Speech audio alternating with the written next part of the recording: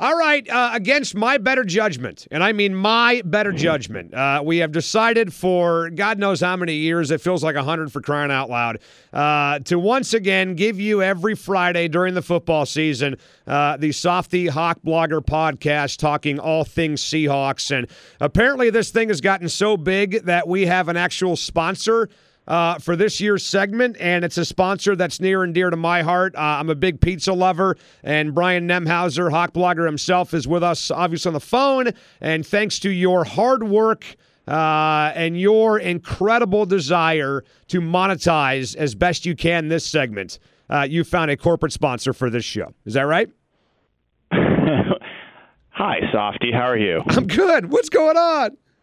Dude, it's about to get on. We're like opening weekend, and we'll talk football in a second. But yes, as you know, I think a lot of people that listen to this, we've been running the site since 2007, and we donate, all the proceeds. In fact, because I match and exceed what the site makes, we've donated almost 300% of proceeds of the site to Ben's Fund for charity. So over $60,000 since we started. Yep.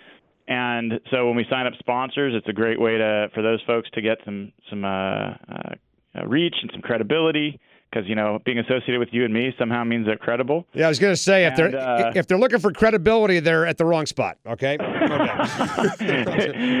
I'm honestly thrilled. This is one of the types of sponsors I always hope to have. Local, great product. I don't know if you haven't had Pagliacci Pizza. I don't know what you're doing in Seattle. It's fantastic pizza, and work with Pat, one of their co-founders, and they're signed up, so they're sponsoring this podcast all season. And there's going to be some specials that we'll talk about. I've got some other stuff going on with them that we'll talk about on social and online. But cool. My goal this year for the site is to raise $20,000 to give to Ben's Fund, and I think we got a good chance to do it. Awesome. And Ben's Fund, for those that don't know, is the fund that is set up by John Schneider and Tracy Schneider. Their son, Ben, has autism, and he's a great kid. I've met him. You've met him a couple times. It's amazing the job that Tracy and John do behind the scenes for people like their son that suffer from autism. I know your family has your own challenges as well, but for those that don't know about Ben's Fund, talk about it. Yeah, so it's dealing with autism is a challenge for a bunch of reasons. One of them is it's really expensive, the treatments, and a lot of parents don't have the means to afford those. And so Ben's Fund helps with what's called a FEAT, F-E-A-T, of Washington, helps parents who can't afford expensive autism treatments. And they give out grants, $1,000 at a time, help kids go to camps, get iPads to help communicate, all sorts of really great stuff. And I've worked with Tracy and John over the years on this, and really, we have an autistic kid in our house, and so it just completes the circle for me. It's about the Seahawks, it's about helping the community, and now we've got some great sponsors participating, so it's all great. Awesome stuff. Well, it's fun to have you back, and big thanks to Pagliacci Pizza for jumping on board. Let's talk about what we're about to see in 2017.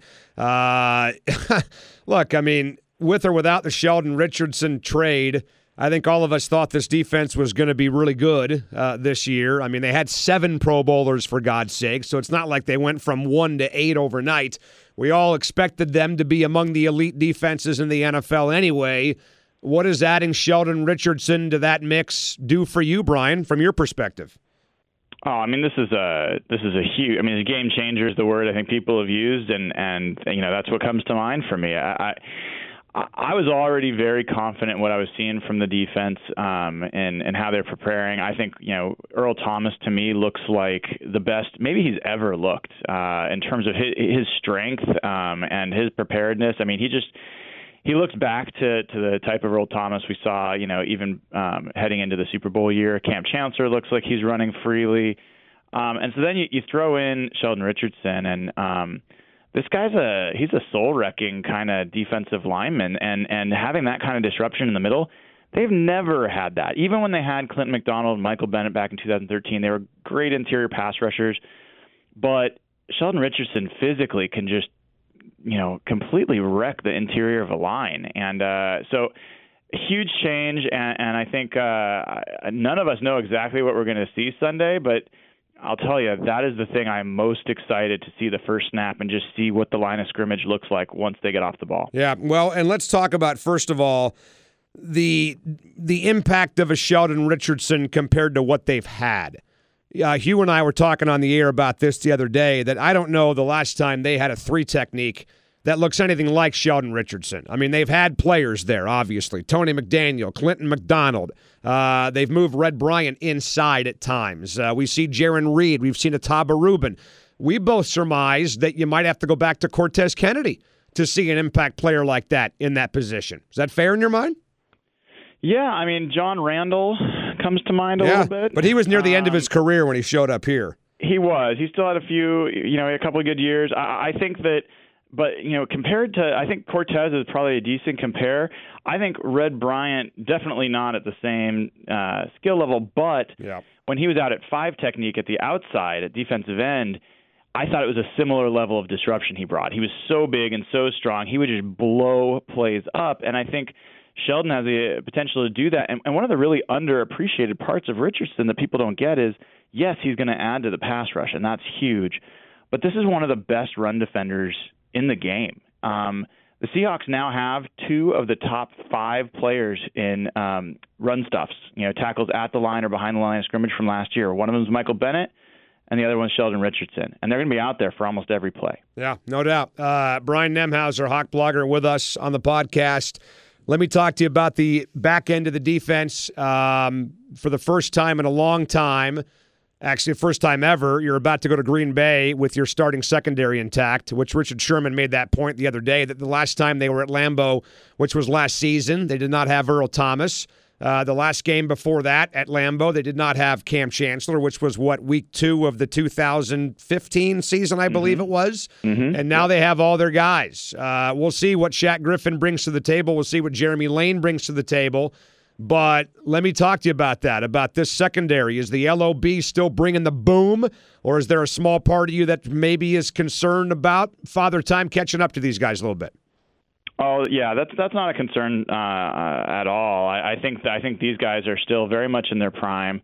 I think, like I said, I think Earl's potentially primed for his best season. And Cam Chancellor, he's coming off a surgery where he finally is feeling like he can run free, and he looks more than ready. And not only that, but I think you're adding a guy in Bradley McDougald who is going to fill in as third safety that they haven't had before. And I think you've got some guys in the linebacker, Terrence Garvin, even, who is a coverage guy that can help his speed. You really haven't had it at Sam linebacker. So I look at someone like Shaquille Griffin, and look, Softy, you and I have had many conversations about corners over the year, dating back to Walter Thurmond and Browner and all that kind of stuff. And Griffin's a guy that I'm all in on. I think this guy's going to be better than he's going to be the best corner on this team within 3 years. I think this guy is going to be a Pro Bowler. I think that they are going to have some rough patches, and it'll probably be rough a little bit on Sunday for his first game against Aaron Rodgers. Yep. But the sky's the limit for this guy. I think he's going to be the next great Seahawks secondary player. Well, have they ever drafted a guy that you didn't like, honestly, that you said, this guy stinks? This guy's going to be awful. Why is he out there? I mean, you loved Sherman. I think you liked Lane. You liked Shed. Honestly, I did not like Lane. You did not like Lane, because I like Lane as a nickel. I don't like him on the outside. Can we agree on that? No, yeah, Lane's never been a guy I've been particularly high on. And so there's one right there. There's one. Got it. Yeah, well, if you're talking specifically secondary, they tend to draft pretty well there. If you're asking if I ever don't like their draft picks, yes. Check back on my tweets about Jermaine Ifedi last year and my immediately after the draft pick and pick of Malik McDowell this year. Quite honestly, I thought that they traded back too often and passed on some players that were sure bets. So, yeah. Yes, I don't approve of everything they do, but I think in this case, Shaq Griffin is a guy that if they hadn't hit on that softy after what's happened with Malik McDowell, this draft would be a disaster. The fact that I think that they've hit on something there, if you can get a solid starter, you're in a good position to draft. If you can get a Pro Bowl level starter in a draft, right there, that's a successful draft. Yeah, no doubt. And I wonder, by the way, would they have signed Sheldon Richardson or traded for him if Malik McDowell hadn't gotten hurt? And did Malik McDowell getting on an ATV cost Ataba Rubin a spot on this roster? Yeah, I mean, Pete kind of implied that in saying that they started looking for someone once Sheldon got hurt, once Malik got hurt, and the implication there, I tweeted about it, is, look, I am super excited about Sheldon Richardson. What you get there is everything Malik McDowell was supposed to be and more, and it's proven, and you know what you're getting, and he's still young, and but the idea is that they're going to try to extend this guy. They're going to keep him around. They didn't give up all this capital just to let him walk. And so really what you're talking about is McDowell's injury cost them really a second-round pick this year because he's not going to play and may never play, a second-round pick next year in the trade, Jermaine Kearse, a seventh-round pick, and cap space. The cost difference between Malik McDowell and Sheldon Richardson, talking about $18 million a year is the estimate for what Sheldon Richardson versus a couple million for McDowell, a $16 million difference in cap space, all tied back to a guy making a really bad decision. But you do get Sheldon and a seventh rounder back for everything you talked about. So Jermaine Kearse, 2 second rounders, a seventh rounder, and the extra cap hit for Sheldon and the Jets' seventh rounder next year. Yeah, and a much more certain chance of being a Super Bowl contending and dominant defense this year. Yeah. So yeah, I mean, I'm upset for Sheldon and for I keep saying the wrong name for Malik and missing out on an opportunity of a lifetime and also for what it's costing some of the team. But as far as where we are right now, it's a no-brainer. I mean, Sheldon Richardson is a fantastic Pro Bowl level player. Right. I mean, the Seahawks are in much better shape than they were, a few weeks ago. Let me ask you this. We had this conversation on the show the other day, and obviously if Malik McDowell can never play football, then the answer's obviously clear. But if he's going to miss the season and he comes back in 2018, and you can convince Schneider and Carroll that he will come back in 18, would they go back if they could and do that draft over again, or would they still draft Malik McDowell even if it meant him missing a year? Well, I mean, more importantly, what would we do? Yeah, I mean, if more importantly, really, that's the only opinion that matters is our opinion, because all those guys that you talked about, Cam Robinson, right, Kevin King, Reuben Foster, McKinley, whatever. I mean, the kid from Forrest Lamp from Western, whatever. We could be here all day, right, talking about all the guys they could have had. Is it going to be worth it, even if Malik McDowell misses the season? Or in a private moment, would Schneider and Carroll tell you, hey, if we would have known that this would have happened, and who would have known, obviously, but we wouldn't have drafted him? I think that they almost certainly would be on. That's almost certainly the case. They're not gonna say yes, we would have drafted this guy knowing he's going to be injured and miss a year. I mean, if you're saying he's guaranteed to get back and then become the player they expected him to be, if that's part of it, then maybe. But, I mean, all signs are pointing to that's a very hopeful perspective. So, no, I think this is a pretty disastrous situation that I think, deserve. I mean, I think Schneider deserves Executive of the Year consideration already for taking you know how hard it is, Dave? We just talked about it. We didn't have a player like Sheldon Richardson since maybe Cortez Kennedy. It does not come around very often. It's almost as hard to find as a franchise quarterback. And I would actually argue the Seahawks have had more true Pro Bowl level quarterbacks than they've had truly dominant defensive tackles. So, they went from that, and they got 2 of them potentially in a year. They replaced one in a matter of a couple months. I mean, you just don't do that. It's a really remarkable move that Schneider's been able to pull off. Let me go over to the offensive side of the ball. First of all, let me just say this about this Packer game. If they can get this Packer game on Sunday, they don't face the team that made the playoffs last year until week 7. Which is after the bye, right? And they're only one of, I think, 2 teams in the NFL, by the way, that don't have consecutive games on the road. The Seahawks have two games on the road back-to-back on their schedule, but they have the bye between the Ram game and the Giant game. So the schedule sets up pretty awesome. I mean, it obviously may look a lot different come November than what it looks like right now. But this Packer game, and even without the Packer game, the schedule is very favorable for them. And I like that because I still don't think this offensive line is ready, and I don't think the run game is quite ready right now to really click on all cylinders. I think it's going to be a work in progress, and you won't see the best of what this group has to offer until maybe even December. What's your take on that? Yeah, I mean, it should come as no surprise that I don't think the offensive line is that good yet, and I don't think most people do. I think there's real challenges, especially at the tackle spots in pass protection, and for Reese Odiombo, I think it's going to actually be a even bigger problem in run blocking. I think he's really inconsistent there, and I think that's an issue. But Germain Ifedi, I wrote about it today. Look, if you look at the Packers and their defense and what they've given up, they were decent against the run last year, but they struggled against good run offenses, and they particularly struggled when people ran off the right tackle.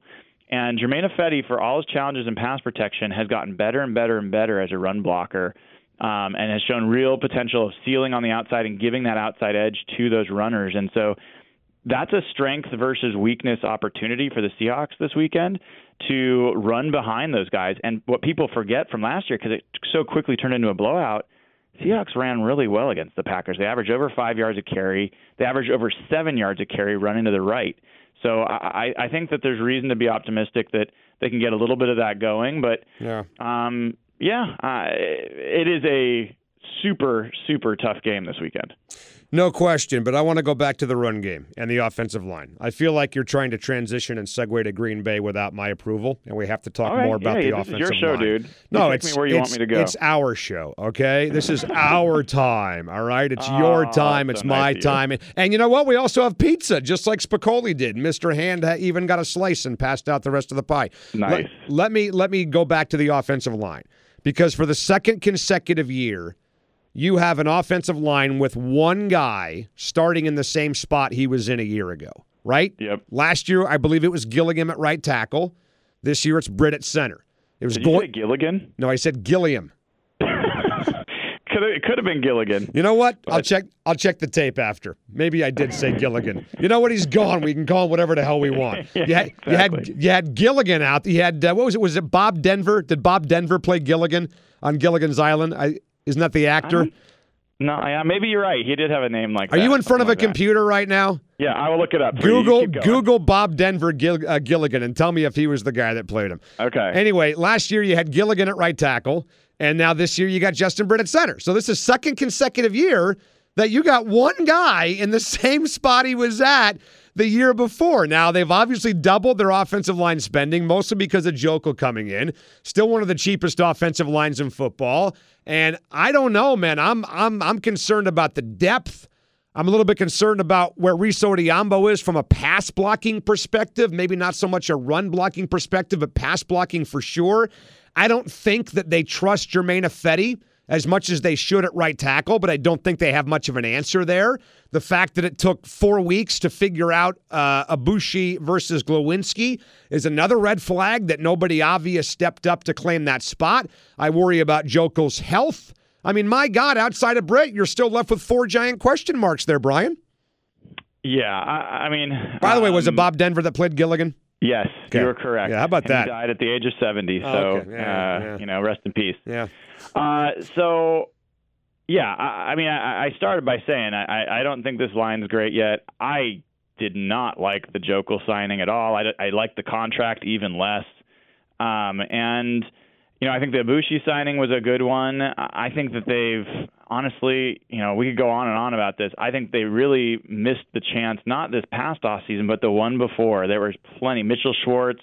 There was Alex Mack. There was a bunch of offensive linemen, veteran guys that were available that year that they could have, spent money on. And they keep saying, look, hey, the college players, they're not ready anymore. They're all in the spread offense. So what does that mean, Dave? That means you should be spending your money on veteran linemen who have already proven themselves and have been coached up. Get the older guys on the cheap. Well, now everyone else picked that up. All the offensive line prices have gone through the roof, and they can't afford them anymore. And they lost T.J. Lang. That was the only guy they really, were hoping to get last year. So I think they have mismanaged that, to be honest. And I think we're going to have to see how they hold up. Glowinski seems like he's more comfortable at right guard than he was at left. That's what he played in college. As I said, I think Ifedi has actually looked better as time has gone on this preseason. I'm not assuming that he's made yet, but I think there's reason to think that maybe he can develop, and it's a second year. Got to give him a little time. But look, I always bring it back to it's not just about the offensive line. how do you steal a base in baseball? Some of it's on the catcher, a lot of it's on the pitcher. And your time to plate has so much to do with whether a catcher has any chance to throw the guy out at second base. The same concept applies to football. How quickly Russell Wilson gets rid of that football determines how long those guys in front of him have to block. And one of the, real storylines of the preseason is Russell Wilson was getting rid of the ball faster than he ever has. He was clocked at 2.45 seconds and less on average to get rid of the ball in that third game when he played the most, and he's been under 2.5 the whole time.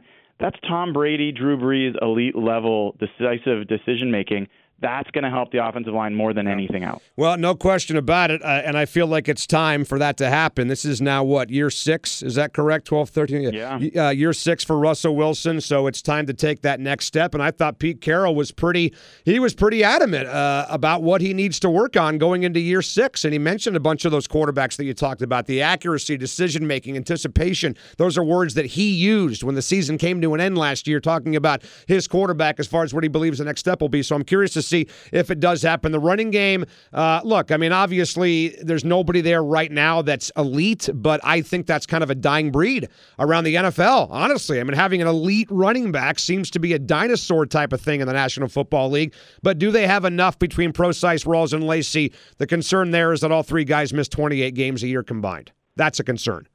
Yeah, and you've got Chris Carson as well. I don't think you can underestimate. I think you've got last year in this Green Bay game, the three running backs, it was Thomas Rawls, Troy Pope, and Alex Collins. It's a world of difference, and you had a Russell Wilson that was not a threat. Russell Wilson has accounted for 20% of the carries and rush yards for this team when he's been healthy up until last year, and he was down at 5% last year. So just that alone will make a difference. And then, I absolutely believe that the running back room is super solid. I'm not ready to say any of them are elite, but do I think that given health and a decent, line in front of them, could any of these guys potentially be Pro Bowlers?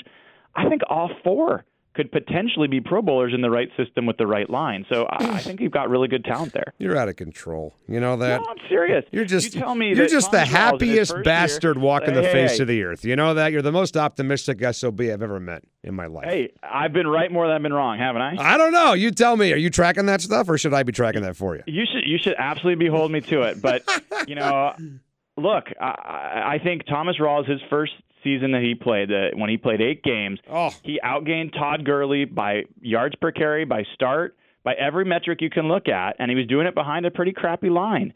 So you can't tell me that Thomas Rawls hasn't shown the ability. He just hasn't shown the durability. And Eddie Lacy, this is a guy that absolutely is a first-round pick, and he's done nothing but succeed in the NFL when he's played. He's had durability issues. So, I think a lot of it's more about health than it is about talent. What is the best ability that a National Football League player can possess? Availability. Okay, so let's just stay healthy. All right, pal? If we can stay healthy, and you and I have nothing to do with it, we should, but we don't. If they can do that, they should be okay. All right, this is 23 minutes now. I'm done. I've had enough. I need a bath. Man. I need a shower. Just started. Well, let's do it again next week, all right, after the Packer game, before the Niners come to town. Big thanks to Pagliacci, right? Pagliacci Pizza. Pagliacci. Come on, man. Nobody says Pagliacci. Like, for example, every great restaurant, especially chain restaurants, have nicknames. Burger King, BK, McDonald's, Mickey D's. Nobody refers to Pagliacci as, let's go to Paws, man. Nobody says that. Well, they can say, let's go to Pags. Let's go to Pags and get a pie. Give listeners an opportunity, whether they want to pronounce it the right way or pronounce it the way, you're saying it. I want to pronounce it the way that I want to say it. How's that sound? Okay. I'm not going to stop you, but I do thank Pagliacci for sponsoring the show. All right, you're the man. We'll talk in a week, buddy. See ya. All right, thanks, Softy. All right, Brian Nemhauser. Check out his stuff at hawkblogger.com. Obviously on Twitter at hawkblogger. Does a great job with some insane takes, insane angles on the Hawks that you just simply put won't get anywhere else. Big thanks to Brian. We'll do it again next week, and thanks to you for checking it out.